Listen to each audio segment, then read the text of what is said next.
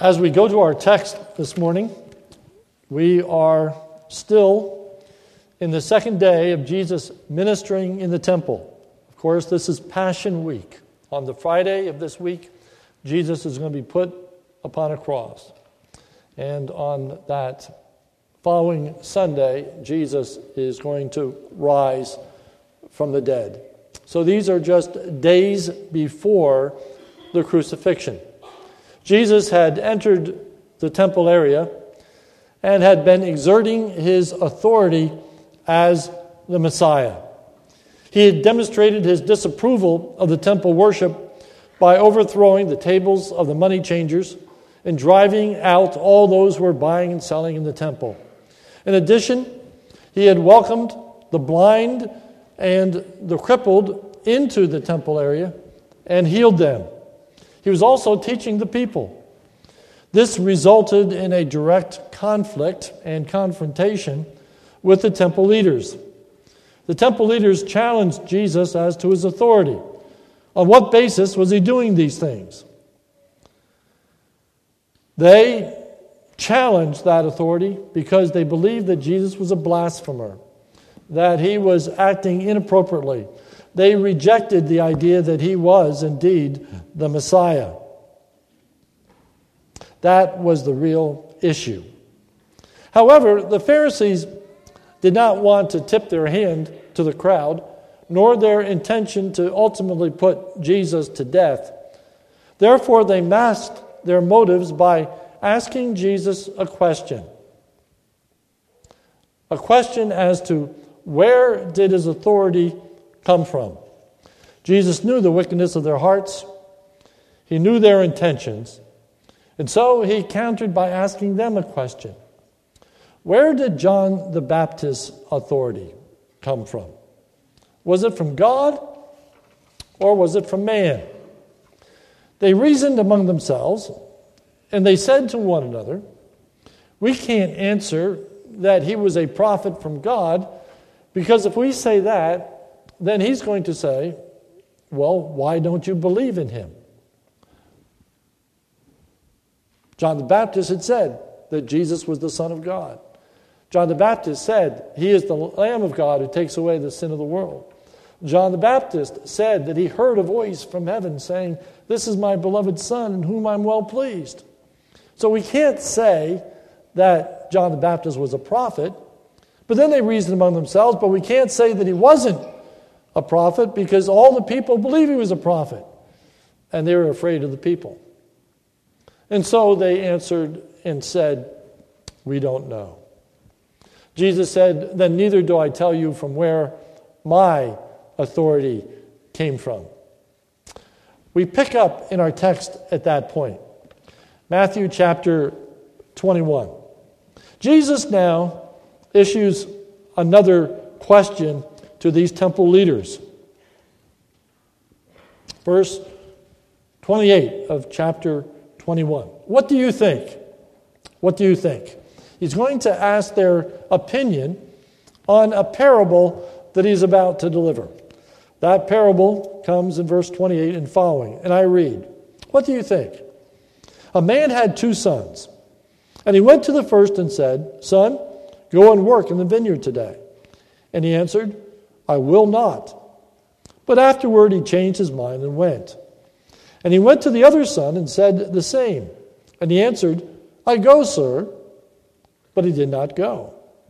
Which of the 2 did the will of his father? They said, the first. Jesus said to them, truly, truly, I say to you, the tax collectors and the prostitutes go in the kingdom of God before you. Jesus raises a question at the end of the parable. It's found in verse 31. Which of the 2 did the will of the Father? Their answer is this. Verse 31. They said, the first. That is, the one who said he would not go and later repented and went. They were correct. That is the one who did the will of the Father. I remember many years ago, all the way back to when I was in the Blandon Church. And there was a father and a son after church, and they were a very godly family. And the father said to his son, about 10 years old, I want you to go out to the car and wait for me. He looked at his father and said, I'm not going. And then he laughed. And then the father laughed. And I thought, well, that's a bit odd. This little defiant kid says, I'm not going. And then the father laughs and the son laughs. And then the father told me that they had devotions. This week, and just 2 nights ago, they had looked at this parable of the one who said, I won't go, but went. And the little boy went, and he went laughing. He was happy. But he got the parable right. He understood. The one who does the will of the Father is the one that ultimately, even though it says, I'm not going to go, goes. As opposed to the one who says, oh yes, I'll go, but never goes. The application. Verse 31. Truly I say to you, the tax collectors and the prostitutes go in the kingdom of God before you. Now that application might seem like it comes out of the blue. What in the world? Where does that come from in relationship to this parable? What does that have to do with saying yes and not going and then repenting and then the one who says yes and doesn't go? Why would Jesus say such a thing? That the tax collectors and prostitutes would enter the kingdom of heaven before the temple leaders. Well, the temple leaders, Pharisees, scribes, say that they're all about righteousness. They are represented in the parable as the one who says that they are doing the will of the Father. These are people that pride themselves in living righteously, in doing the right thing. However, Jesus is teaching that though they say that they are righteous, and though they are saying that they are doing what God would have them to do, in fact, are failing miserably. Failing miserably. They are not doing the will of God. And they had no excuse for failing to do so. It is illustrated in the fact that they rejected the teaching of John the Baptist, and they rejected the teaching of John the Baptist despite the fact that he came to them in living a righteous life. Look at verse 32. Here's the reason. For John came to you in the way of righteousness. The way of righteousness. The Pharisees did not like the way that Jesus conducted himself. They found fault with Jesus. They said that he broke the Sabbath by healing on the Sabbath day. They found fault with him overthrowing the tables of the money changers. They thought that he was acting in an inappropriate manner. But John the Baptist lived the kind of life that the scribes and Pharisees pretended to live.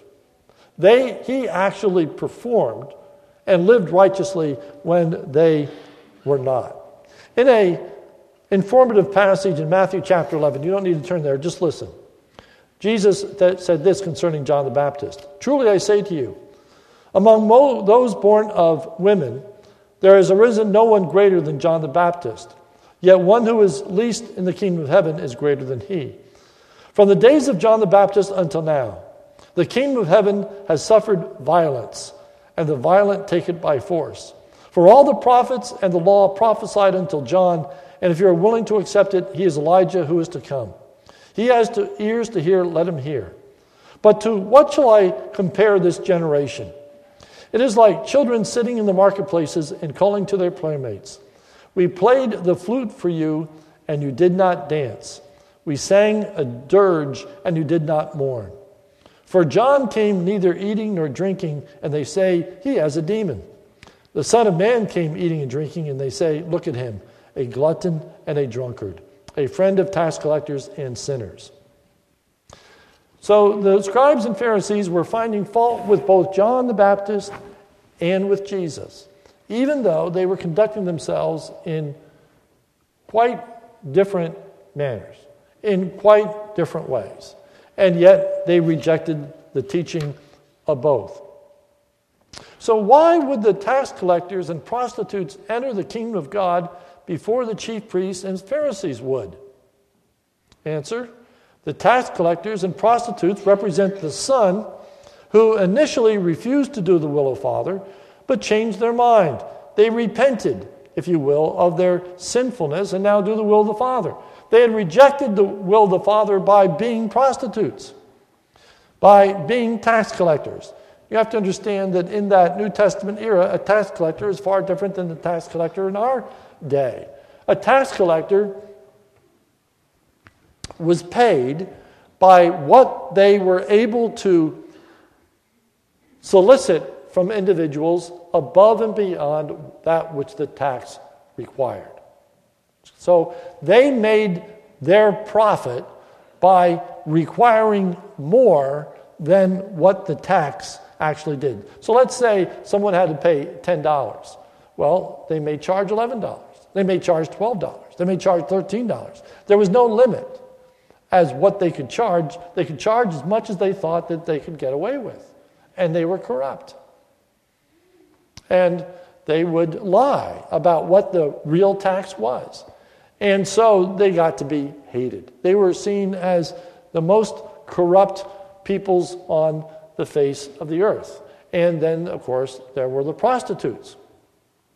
But these individuals repented. They repented. Notice verse 32. For John came to you in the way of righteousness, and you did not believe him, but the tax collectors and the prostitutes believed him. They were baptized by John the Baptist. They identified with the message of Jesus Christ. Remember, the baptism of John was a baptism of repentance. They were acknowledging the sinfulness of their actions. They were identifying with the message that Jesus was, in fact, the Son of God, the Lamb of God who would take away the sins of the world, and they were being baptized. And because they were placing their faith in Jesus Christ, their sins were forgiven. And they were going to enter the kingdom of heaven. But the Pharisees were refusing to be baptized by John the Baptist. They were refusing to identify with John's message. They were refusing to admit that they were sinners in need of forgiveness. And they were rejecting Jesus as the Messiah, the one who was the Son of God, the one who was the Lamb of God who would take away the sins of the world. And notice verse 32. And the end, and even when you saw it, that is the repentance of the tax collectors and the prostitutes. When you saw the faith that they evidenced in John the Baptist and his message, and when you saw the change of their lives. Remember, it's thought that Mary Magdalene had been a prostitute. Levi was a tax collector.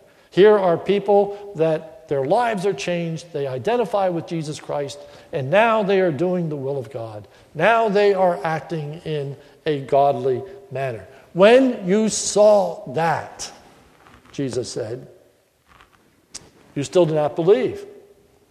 Most recently, now it's been 2 weeks since we've been in this passage, so you may have forgotten, but most recently, the temple leaders had confronted Jesus about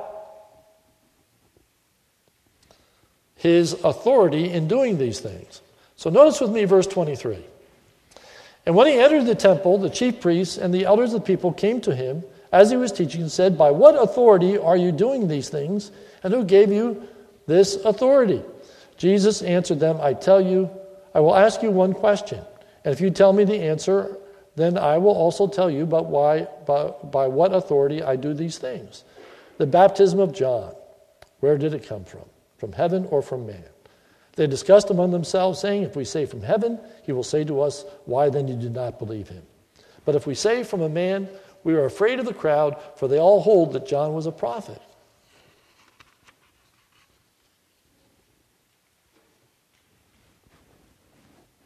And so, Matthew 21 and 26 and following, and so they refused and said, we do not know from where his authority came from. Okay?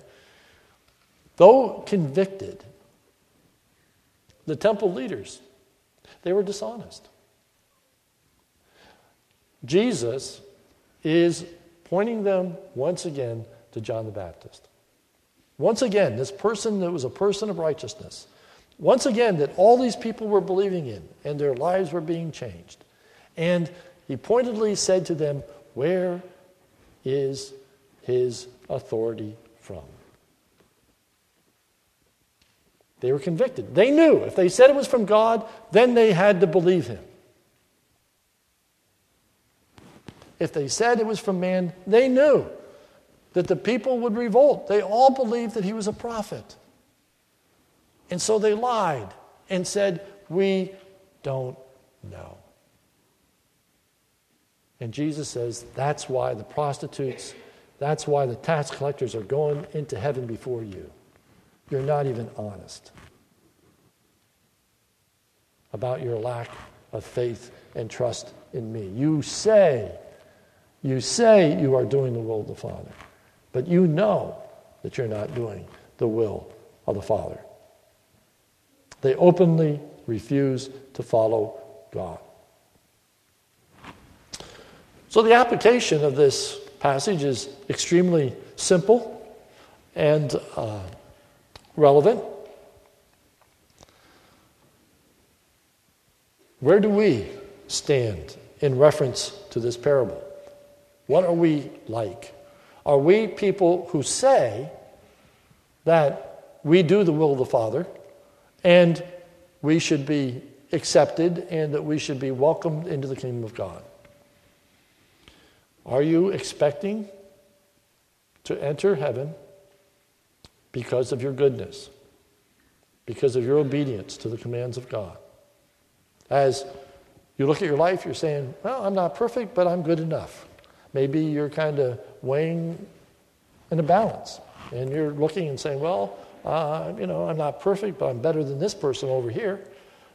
And anyway, I think I'm going to go and I'm going to have eternal life.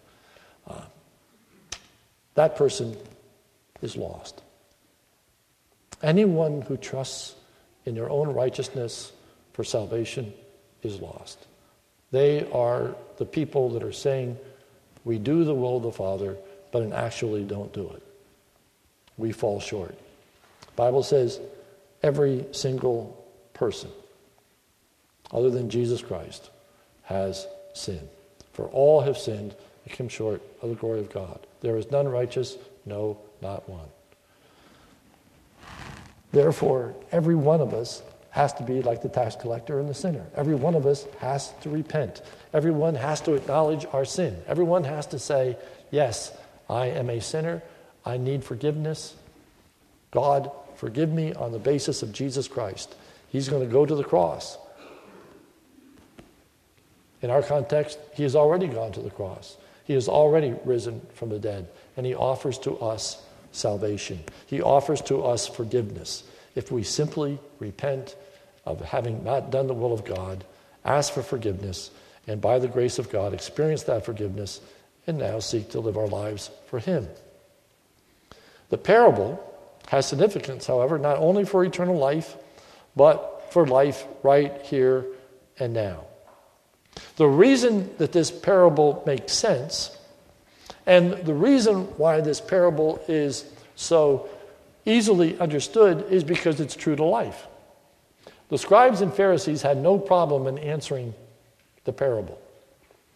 And interestingly enough, they were not afraid to answer this parable because they didn't see it as tricking them or in any way obligating them to put their faith and trust in Jesus Christ. So they openly said, well, the one who did the will of the Father is the one who repented and eventually did what the Father wanted him to do.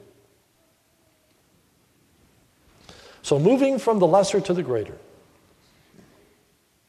People who say they are going to do something and don't do it are in the wrong. Let me say it again. People who say they're going to do something and don't do it are in the wrong. A husband, a wife, a child, when asked to do something, may say yes, but if they put it off and never do it, they're in the wrong. It's not in the saying yes, it's in the doing of it that's important. We may want to placate someone and say yes to something that we have no real intention of ever doing. That is wrong. Better to say, I'm not going to do it, and repent and later do it, than to say, yes, I will do it, and never actually get it done. It is more commendable to say no and then change your mind than to say yes and never do it. There's a lot of practical application in that simple truth. We can learn a lesson from the Pharisees in failing to respond truthfully because we're worried about what people will think. They say that they are not willing to say that John the Baptist is not a prophet, even though they don't think he's a prophet. But they don't say that because they're afraid of what people think. Perhaps when people ask us to do certain things, we're afraid of what people are going to think about us. What are they going to think if I say no? What are they going to think of me if I'm unwilling to help, if I'm unwilling to participate? And so, we may be tempted when someone asks us to do something, instead of saying no, we may say maybe.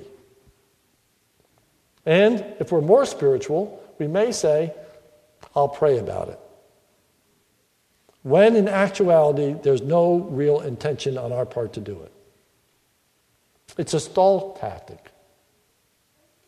It's not having to deal with the pain of saying, I think I'm too busy.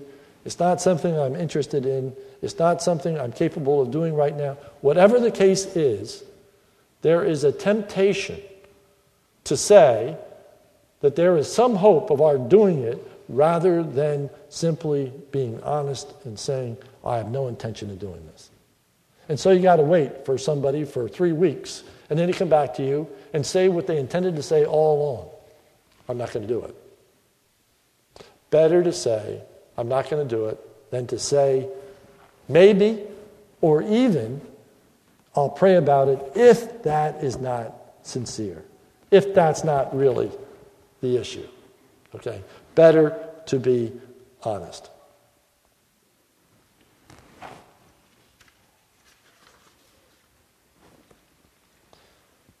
Otherwise, we are much like the Pharisees. But again, the primary application is a spiritual one. It's a spiritual one. Obedience is achieved not by professing obedience, but rather in actual obedience. It is not by saying we do the will of the Father, but it is by doing the will of the Father. And what is the will of the Father? But to believe in the Lord Jesus Christ. That's the will of the Father. That you place your faith and trust in Jesus Christ for your salvation. He died on the cross. He rose again so that we could experience the forgiveness of sins. Have you ever trusted in Jesus Christ to be your Savior? And now I'm going to say very pointedly, it's not about whether you say you've accepted Jesus Christ as your Savior. It's about whether you have. I, as a little boy, professed faith. I told my mother one night when she was praying with me and told me that I needed to accept Jesus Christ as my Savior. I bowed my head. I said I prayed. I didn't. I said I believed in the Lord Jesus. I asked Him as my Savior. I did not. I was lost. I lied. There might very well be people here this morning that deep down inside, you know that you're not a Christian. Maybe your parents think you are. Maybe your friends think you are. Maybe your relatives think you are. But deep down inside, you know that you have not ever come to a place of really repenting, of really acknowledging your sinfulness, of saying, I need a change in my life. I need a new direction. And the only way that that can happen is through faith in Jesus Christ. Receiving that forgiveness of knowing that he died in my place, he bore my sin, and now wanting to do his will and his good pleasure. It's not whether you said that you believe, it's whether or not you really have. You really have. And the good news this morning is each and every one of us in this room can repent. Each and every one of us this morning, no matter what you have said in the past and no matter what you have done in the past, every single person here today can say, I've done wrong, I've sinned, maybe I've lied even about being a Christian, but I can put my faith and trust in Jesus Christ. I can repent. I can be like the prostitute. I can be like the tax collector. I can say, Jesus Christ died for my sin. I can say, I want to trust in him and mean it and experience the forgiveness of sins. That's the person that's really born again. That's the person that has eternal life. That's the person that will enter the kingdom. That's the person who knows what it means to be saved. And so my simple question to you this morning is not whether you have said yes to Christ, but in actuality, have you really repented of your sin and placed your faith and trust in Jesus Christ? Are you like that prostitute? Are you like that tax collector who experienced the forgiveness of sin, the real change of heart and mind? Let's pray. Our Father, we thank you for the Word of God. We thank you for the gospel of the Lord Jesus Christ. We thank you for the forgiveness of sins that comes through us, through Jesus Christ, for all those who savingly place their faith and trust in him. Those who truly acknowledge their sinfulness, who truly recognize that apart from Jesus Christ, they have no hope of eternal life. They are going to be lost. It is not their righteousness that's going to save them. In fact, they have to admit that they are unrighteous and that they accept the righteousness that only Jesus can provide. They accept the forgiveness of sins and the newness of life that comes, that change in life that comes through the Lord Jesus Christ. I pray that if there is anyone here this morning who has never, ever placed their faith in Jesus Christ in that way, that today would be that day. And I would just love to give you that opportunity this morning. If you're here and you have not asked Jesus to be your Savior, and you know deep down inside, maybe there's people here that think you have, and maybe you said you have, but you know deep down inside you never did.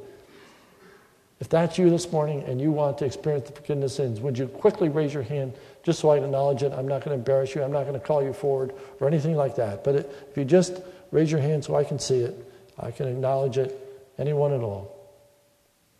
Our Father, we pray. We pray for our congregation. We pray for your will. And Lord, we pray for faith. We ask, oh God, that indeed people will have placed their faith and trust in Jesus Christ and him alone for their hope of eternal life. Thank you for your grace and goodness. In Jesus' name, amen.